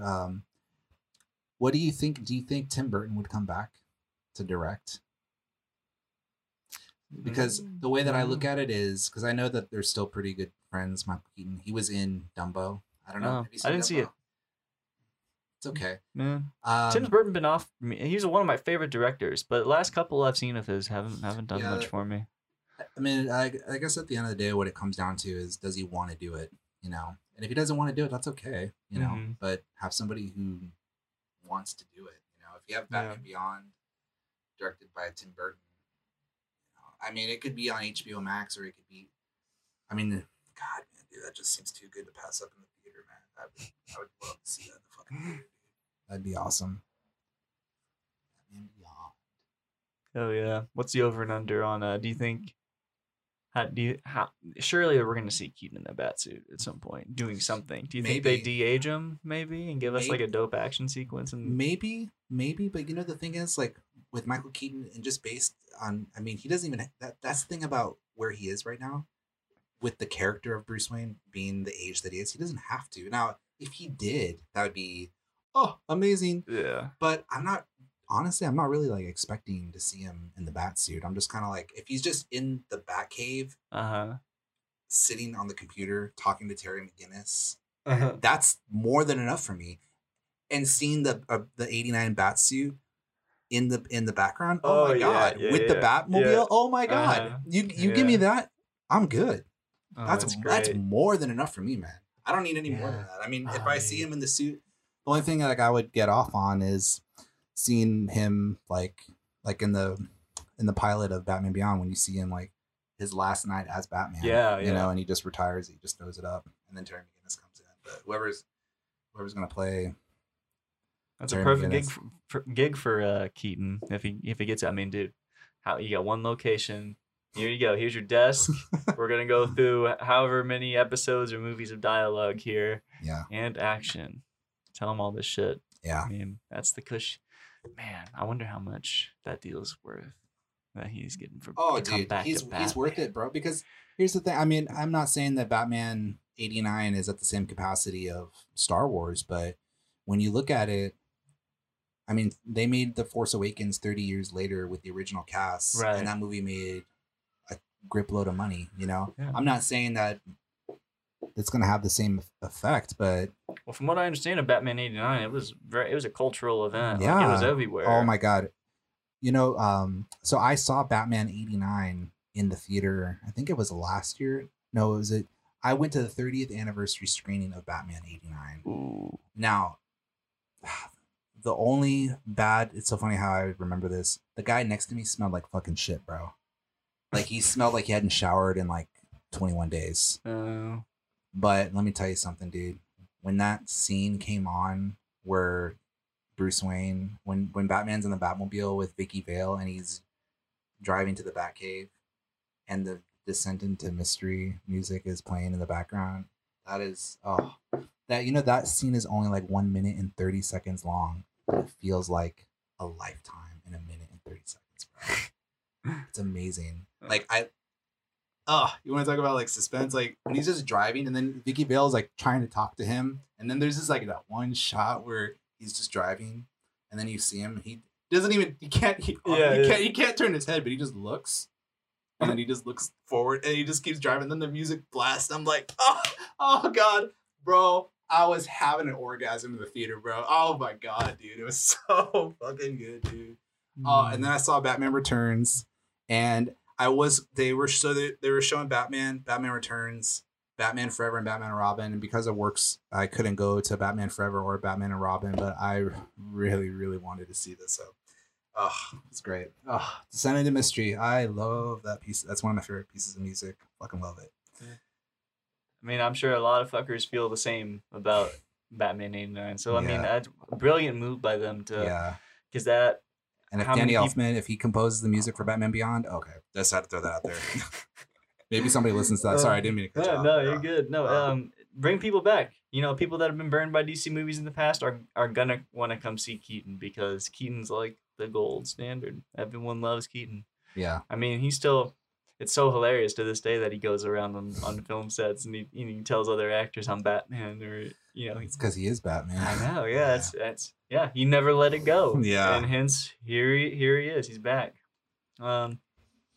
Excellent. I'm excited. It's positive future for DC. More so than any other of our previous podcasts where we've bitched about problems in the DC movies. The future's looking bright. Looking bright. What did you think of because we just had Birds of Prey come out. It's the last DC fair. That's right. Wait, holy shit. Birds of Prey came out this year, right? Yeah. Oh my god, bro. Wow. It feels like that movie came out 5 years ago. This quarantine is just really. Did you see Birds of Prey? I did. Bro, I liked it. I thought it was okay. There was stuff I really dug, and there was stuff I was like, yeah. But I also don't think I'm the target audience for it. Yeah, I agree with you on that. For me, it was serviceable. Like, it got the job done, but I wasn't on fire for it. Yeah, it was like it was like a Tale in Gotham City type of thing. Yeah, But it was what it was. I couldn't take it. I mean, just because you have the knowledge going in of everything that's happening with everything that is happening or the existence of the world. Like, the world's it's not established, Yeah, right. So it's hard. The confusion about the Jared Leto and thing that definitely hung over it, in my opinion. Yeah. But there's some cool stuff in there. I thought the acting was pretty solid. Black Canary was my favorite. Black Canary. Yeah. Journey Smollett. Is that her name? Yeah, I think so. Is she related to Juicy? Jessie? Yeah. Yeah. Yeah. Yeah, she's pretty hot, actually. Yeah. Yeah, she was good in it. Yeah, there's a lot of cool things in it. Some of the fight scenes in it were pretty fucking cool, Yeah. But Ewan McGregor chewed some scenery, man. He did a good job. He looked like he had a lot of fun. Yeah. It's bittersweet though, because think of the back of my head. Ewan McGregor and Ben Affleck's Batman, they met at some point. Yeah. They had interactions, and I'm sure Batman beat him up. It's cool. That's why we need that cohesive world of Batman, because there's just so many characters. Speaking of Ewan McGregor, did you hear about Hayden Christensen? I did hear that. I did. As far as I'm concerned, I'll take everything with a grain of salt. Yeah. But I mean, I'm positive. I think I've told you this before. Like, I'm like dying to get him back in some form, and like either like I want to see either like a flashback to some like journey they were like over the course of the Clone Wars, like, because they had. I mean, if you've seen the cartoon, like they had years together, forming that bond, or some sort of like Obi-Wan like grappling with Vader and his fight with Vader, and him returning as Vader in some form, or like seeing visions of him or stuff, nightmares. But I'd rather see like if he's gonna come back, I'd like to see more of that Obi-Wan and Anakin relationship that we saw, at like the beginning of the Revenge of the Sith, where things weren't so serious, and they're just sort of being brothers in war, which is what their relationship is all sort of based on. Yeah. So yeah, I'm all for it. Give me. There was someone made a fan edit of that the Rise of Skywalker, the end of Rise of Skywalker, when Rey holds the lightsabers up. I gotta find this. It's basically it's Palpatine shooting the lightning at her. As she stands up, in the background, the fucking Jedi appear. It's Luke, Obi-Wan, Yoda, and Anakin. And as soon as she holds up the second one and says, "I'm all the Jedi," they all hold their hands up behind her and give her a little boost. See if I can find this shit. I've sent this to my buddy before. But yeah, dude, I think Hayden is Anakin Skywalker. Anakin Skywalker is the most important person in the Star Wars saga. Yeah. He's the chosen one. Yeah, he deserves respect. Check this out. So she gets her lightsaber. This is good old Rise of Skywalker. Look in the background. It's subtle. But then we cut to them all. Is this a fan edit? Yeah, this is a fan edit. Someone put all the Jedi that have become one with the Force in the back there. Almost like, you ever see Dragon Ball Z? Yeah. You know when Gohan defeats Cell and Goku's like essence comes and helps him? Yeah, I'm not too familiar with that. But... Well, Dragon Ball fans, I got you, bro. I got you. You guys understood that. But I used to play something like Budokai. Yeah, Budokai. Those games were fun, dude. Fuck yeah. So she's holding them back. They're sort of like just there. They're probably gonna say. I'm surprised people haven't said release the Abrams cut. You know. Well, they have, except it's the Lucas cut. That's what everyone wants to know. That's the newest hot rumor that is going through Star Wars Leaks Reddit is the existence of a cut that was allegedly screened at Lucasfilm on July 3rd. They were very specific about this leak of a version of Rise of Skywalker that George Lucas, like, before they did the reshoots, a bunch of reshoots, there was an Abrams cut and then a Lucas cut that apparently they tested with audiences. I don't know. This is all rumors and bullshit, but this is all just to say that George Lucas allegedly had a cut, and in this alleged George Lucas cut, Hayden Christensen had a scene with Daisy Ridley and they spoke. And according to this leak, which is I find would have been cool, is like Leia died because she force projects herself to Kylo as well as Han, and Luke and Anakin show up there as well in ghost form to talk to him, and that's what killed her. I don't know. It's all speculation, but yeah, we'll see, man. I will say this though. I think Daisy Ridley is. I think she's very, very pretty. Now, when it comes to like my type of women that I like that I'm attracted to is I like brunettes like her. Like I love her. She's very down to earth. Yeah, she's very like honest, like kind. She got kind eyes, which is you couldn't. She's not feisty like Leia in that way. She seems a little more kind. She has like a genuine quality about her. I think I just wish George Lucas would have had his stipulations in his contract with Disney before he sold them out. If he would have just said, "Make my scripts," or maybe people would have hated those too. Maybe, but at least they would have hated Lucas's scripts. I know. People are gonna hate no matter what. That's just the.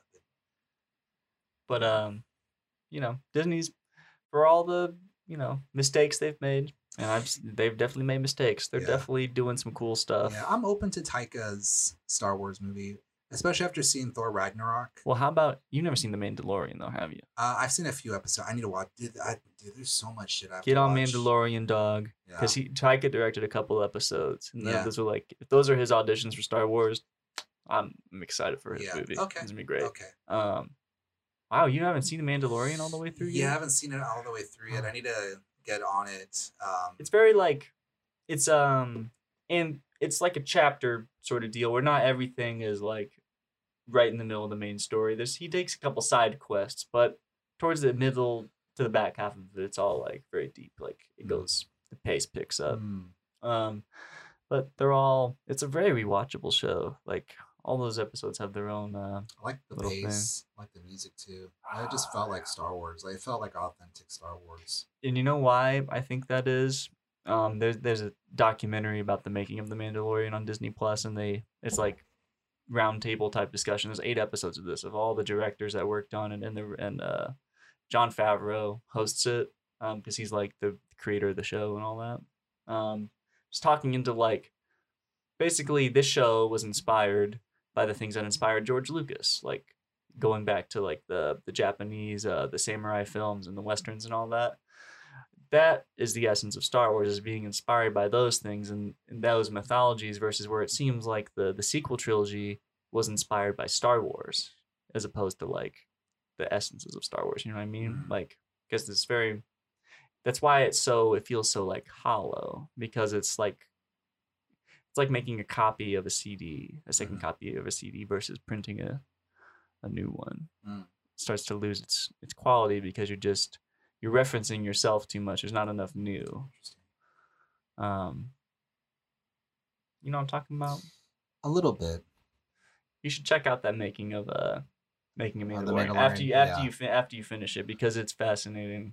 The technology, I've seen some of the technology that they've built, like the dome. God, yes. You see that? Yeah. I'm dying to work on a set with a dome someday, bro. That is the final frontier. That's someday, that guarantees the fact that someday they're gonna be shooting a giant like war battle scene in one of them domes, and it might just be one real person, and in a couple stunt guys fighting, but all around them are gonna be like surrounded by like troops and like explosions and shit, and it'll be all there. And it's like eliminating the need for like practical or trying to figure out like lighting in post production, like with visual effects, especially like straight CG things like are hard when there's not like an environment to give them ground and weight to, mixing live action and CGI rather. So the dome allows you to like put them in the CGI environment already, so they don't have that like little pasted in look. I don't know. It's very much what George was exploring when he was making the prequels with all the green screens. Yeah, that's the thing. I mean, when it comes to special effects, I like them to be as practical as they can be. But have you ever seen Pacific Rim? Yes. Dude, that's an amazing movie. Like in terms of the usage of CGI, right? That's a great usage of CGI. And yeah, dude, that's a fun one. I could use more big monster movies in my life. Yeah, definitely. I'm better than the Godzilla movies. Yeah, fingers crossed for Godzilla versus Kong coming out all right. I'm not holding my breath, honestly. The last Godzilla, King of the Monsters, like I tried to like it, I couldn't like it. Godzilla 2014. Oh god, bro, that was a drag in the theater. I remember walking out of the theater so perplexed of what I just experienced. Like I was so disappointed. I was so disappointed with Godzilla 2014. So that when I saw King of the Monsters, I was like, okay, let me give it, because I like Godzilla. I grew up on that shit. Yeah, same thing. Just I couldn't get into it, man. Everything has to be at nighttime, and god, dude. Well, that goes to show you, like, that's because CG is very hard to pull off in the wide open day. So maybe they need to figure out, maybe not going back to suits totally, but maybe some sort of amalgamation of suit and CG, because they already do that now anyway with superhero movies in general. Like, so, or anything. It's just because the demand is so high, Like, enough of the human story. Like, I get it, you need to have one, but sometimes I think they throw in a little too many unneeded complications. It's not about these fucking people. I want to see the monsters. I agree. I want to see Mechagodzilla. Mechagodzilla, King Ghidorah. I really loved the portrayal of King Ghidorah though in that King of the Monsters. Like, in terms of like, there's some cool stuff seeing that translated to real, like photo real basically, versus after seeing the monster they could do it in the suit. Oh man, what a badass design for a creature, like the 3 heads and shoot lightning out of his mouth. It's got that the 2-pronged tail, just like a dope fucking design of a thing. Oh, I did find it really interesting that they sort of because everything's got to have like the myth and the lore behind it for the shared universe. The shared universe of the Godzillaverse now, where the people worshipped the Titans back in the day, like sort of like ancient aliens-esque type of thing. Like they were the rulers of the earth. Like they gave offerings to Godzilla and the other monsters. I think that was a kind of cool thing. I wish they would have leaned into that a little bit more. Yeah, that's the thing. I mean, there's a lot of times it's like something that's become like more evident for me is there's what fans think they want, and then it's like what they want. It's more of what they've seen before. Yeah. So it's more like it's tough being a creator in that retrospect. So. For sure, it sucks when something doesn't turn out, as you'd intended. I mean, I went to WonderCon 2 years ago, and I saw a panel with the writer and director of the Godzilla, and they showed footage, and they're both really passionate dudes about Godzilla and the lore behind it. I could see that. And even in their panel, it seemed like they were, in their subtle ways, saying that they're not the ones who call the shots at the end of the day of what's in the movie. They were both pretty clear about that. That makes sense. I don't know. That's why. I don't know. I don't know what I'm trying to say here, but I wish studios would get out of the artist's way sometimes. Yeah. I mean, I don't know, but I'm sure if I was in head of a studio, I'd be pretty scared about throwing $100 million at anything right now, at least. Yeah, definitely. I don't know, but I am looking forward to that Snyder Cut, bro. Definitely, man, and we'll definitely have a discussion after we've seen it. Or bro, I mean, we could we can make it a movie night. I mean, who knows? Maybe they'll have like a 2-week thing where they'll release it in theater. Well, it depends on what direction they go in, but I'd watch it. I will not. I'll do the same thing like I did with The Irishman. I will not drink water or anything the entire day, and I will sit through the fucking theater. Maybe they have an intermission. They should bring that back a little bit. Have like a 10-minute intermission. It's hard to snack during a movie and not have to pee. Yeah, I mean, dude. Like they give you those giant sodas. Like, what's the point of getting a large soda if you can't drink it? Yeah, it's so funny, man. I remember because like when Justice League came out, bro. This was November 2017. I remember. I must have gone to the bathroom 5 times before the movie started. Because it's Justice League, you know what I'm saying? Yeah. It's Justice League, and I remember walking out of that theater, and I didn't feel anything. Like I was just like I felt like I just watched. Yeah, man. I don't know. I think that proves. I mean, because I know Jeff Johns knows the Justice League. Like I've read his Justice League run, his New 52 run. Yeah. Like I've read the whole thing up through the defeat of Darkseid for the first time. That was some great stuff. Okay, dude, his Superman. I've read some of his Superman stuff. He gets Superman. Period. He gets Superman. So when I hear about him talking about his approach to Superman, I'm on Team Jeff Johns in that retrospect. Why? Because I've seen what he does. And the artwork by Gary Frank on his Superman stuff with Brainiac and like Last Sun. That's not Gary Frank. I think it's Adam Kubert. Phenomenal artwork, bro. But Gary Frank draws Superman. It's so potent. It's so Superman. It's so good, man. Really good stuff. Yeah, Jeff Johns gets Superman, and I think he gets a lot of superheroes, definitely. So, yeah, I'm on Team Jeff Johns. I'll say that. I feel you. Do you know what's he doing now? Is he out of Warner? I think he's still at Warner Brothers. Still Warner? Yeah, I think. It's a shame that didn't work out. Have you seen Stargirl? No, I have not. Yeah, it's interesting. Is it interesting? Yeah, I was always a little. I was like, she looks like Captain America to me. I'm gonna say this. It's kind of like to me. I would say it's like Birds of Prey, where it's serviceable. It's watchable. Mm-hmm. There's some choices in there that I wouldn't take.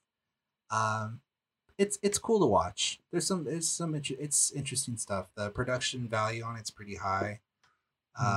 But the reason why I bring that up is because of that show, I actually have an interest now for the JSA, the Justice Society of America. So I'm not really too familiar with that. But they're encountered in Legends of Tomorrow. Oh, okay. There's at least a 2-episode arc, if not 3, of being in the past with the JSA. Okay, yeah, because like they there's the old JSA and then there's the new JSA that they introduced in the show. And so there's a lot of cool stuff. Like they reference Jake Garrett, the original Flash, Alan Scott, Wildcats, all those guys, Our Man. Yeah, I mean, I checked it out just because I know it, and it means a lot to Jeff Johns because I don't know, do you know who it's about? No. Okay, so I'll break this down for you. So Jeff Johns, he had a sister named Courtney who died in an accident. I don't know. I think it might have been like a space shuttle accident or something like that. What? No shit. Like really? Yeah. So he lost his sister a long time ago, and he named this character Courtney Whitmore based on his sister Courtney. Wow. And so she's Stargirl. So Jeff Johns produced Stargirl. So it's his like passion project. It's his baby. And so for that reason, I decided to just check it out. I like Jeff Johns. I really love his comic book stuff, and I decided to give it a chance. First episode, I really liked it. I haven't read any of the comics, so I don't know how much it's based off of. But no, it's watchable. If you got teen girls and you want to get them on something, that'd probably be something to go on. But well, I appreciate that, dude, because sometimes we overlook stuff that we might enjoy because for whatever reason. Like I remember seeing a commercial for Lord of the Rings when it first came out when I was a kid. I was like, oh, that looks stupid. It ended up being one of my favorite things of all time. Yeah. So hearing a backstory like that, like shit, that sounds worth checking out. You see what I'm saying? Because I can imagine I know what it take, how hard it is to fucking shoot a 15-minute short film. Right. In the city. I can't imagine trying to get a story based on your sister off the ground, and then that ended up being a TV show. That's props to him for that. Yeah, they shot that in Atlanta, and it's pretty good stuff. And it's interesting to see somebody in comic books work in television and make that transition and doing films. And I think he went to school in Michigan. I think so. Yeah, good stuff, man. Great stuff. Yeah. So, anything going on in the Mr. Kocher's neighborhood? Well, right now, I'm pretty much just taking care of myself right now. Neighborhood's on lockdown, huh? Yeah, the neighborhood is in quarantine right now. I had some stuff going down with that, but I watched the owner of Collector's Paradise. Collector's Paradise, yes. Yeah, he was an interesting dude. He's the coolest guy. That guy, if you ever wanted that. What was his name again? Edward Greenberg. He is a really cool dude. The fact that he agreed to do the podcast with me. He's the owner of Collector's Paradise. Super, super cool guy. Where's it at? North Hollywood? It's in North Hollywood. It's you and I, we have to, what we can do? Maybe after our hike, we can check it out. I don't know if they're open on Monday. I think they're open on Monday. Really cool staff. They have a great selection of comic book novels, comic book stuff. Are they open right now? I think they. I mean, overall, like are they curbside? People? Just curbside? Do they don't let people walk in and peruse anymore? I think you can walk in store, and I think you can walk in store. You just gotta wear a mask, but super cool guy. I really, really, really cool guy. I love Edward Greenberg. He seemed really nice. Yeah.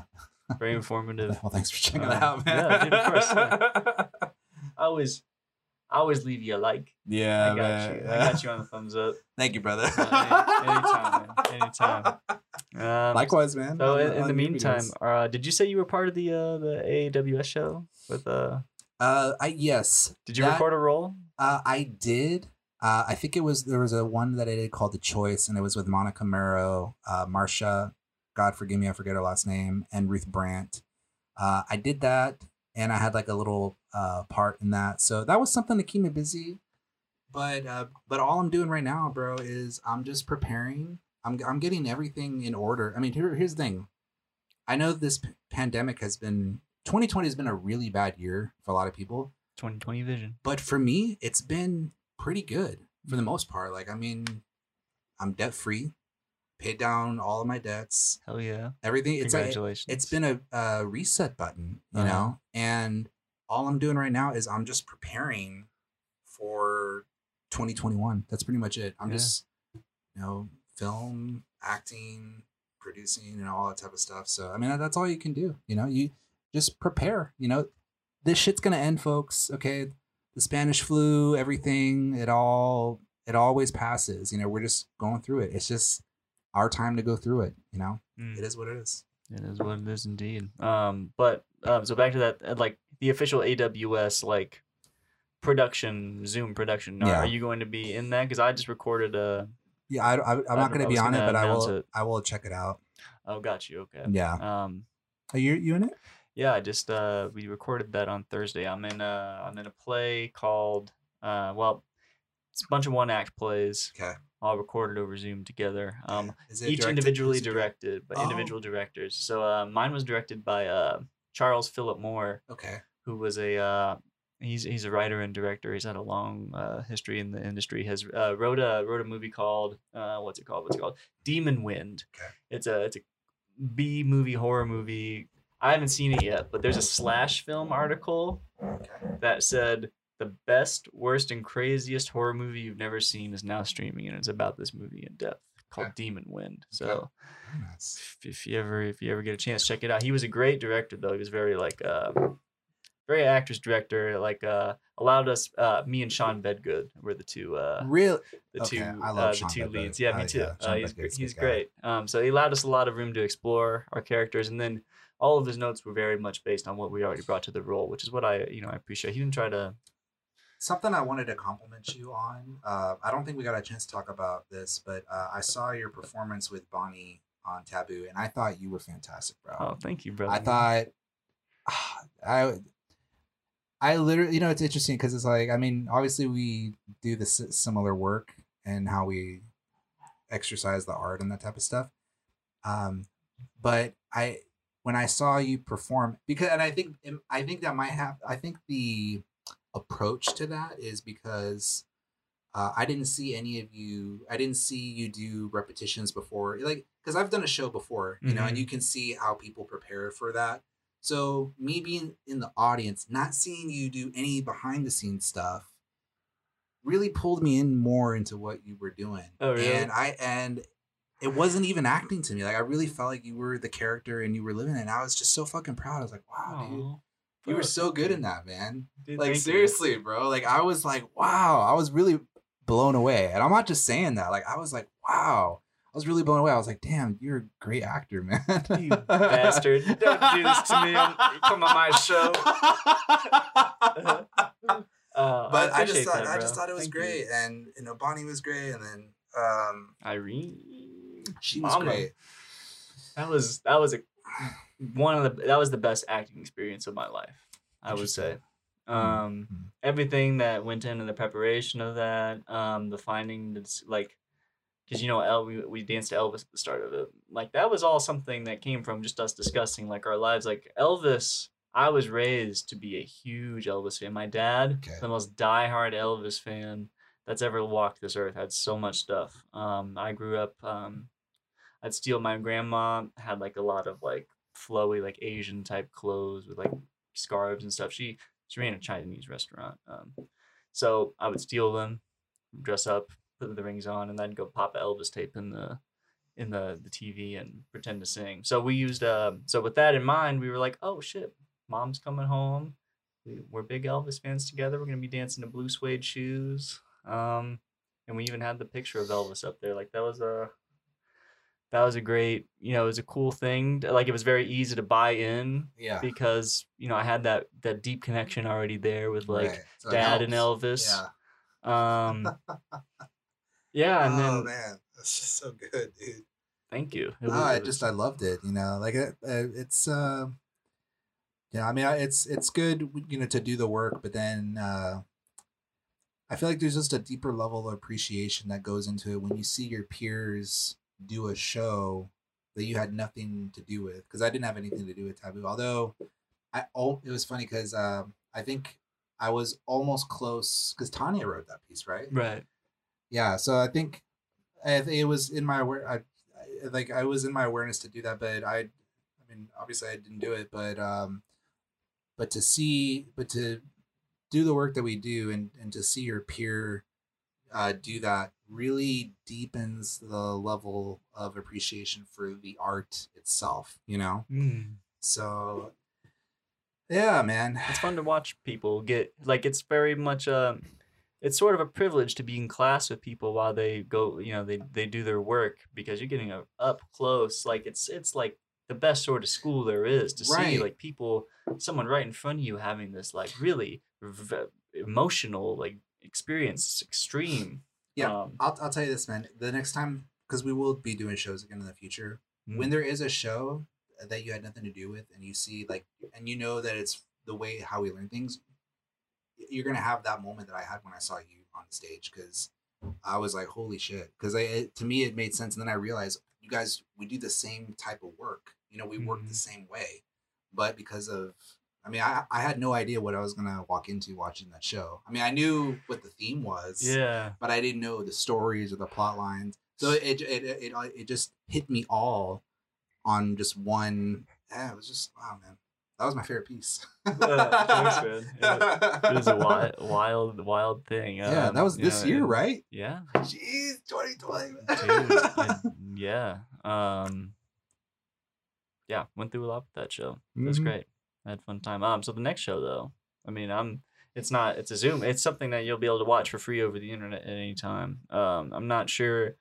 I'm thinking it comes out next Monday. So this podcast gets released on Monday, the 20th. Monday the 20th. So the 27th, I believe it'll be up online to watch at the Actors Workout Studio website. Oh, wonderful. I will have to check that out. So who's in it? Who's in it? It's you and... Well, I think there's 6 to 8 different pieces, all different writers. But me and Sean are in this, directed by Chuck Moore. It's called Roses Are Scary, written by the great Roger Gutierrez. So it was a really nice little closing the circle. Okay, to now come I back. have to watch it. Roger, the lead of the upcoming Model Citizen. It was a great pleasure. I love Roger. He is he's a good man.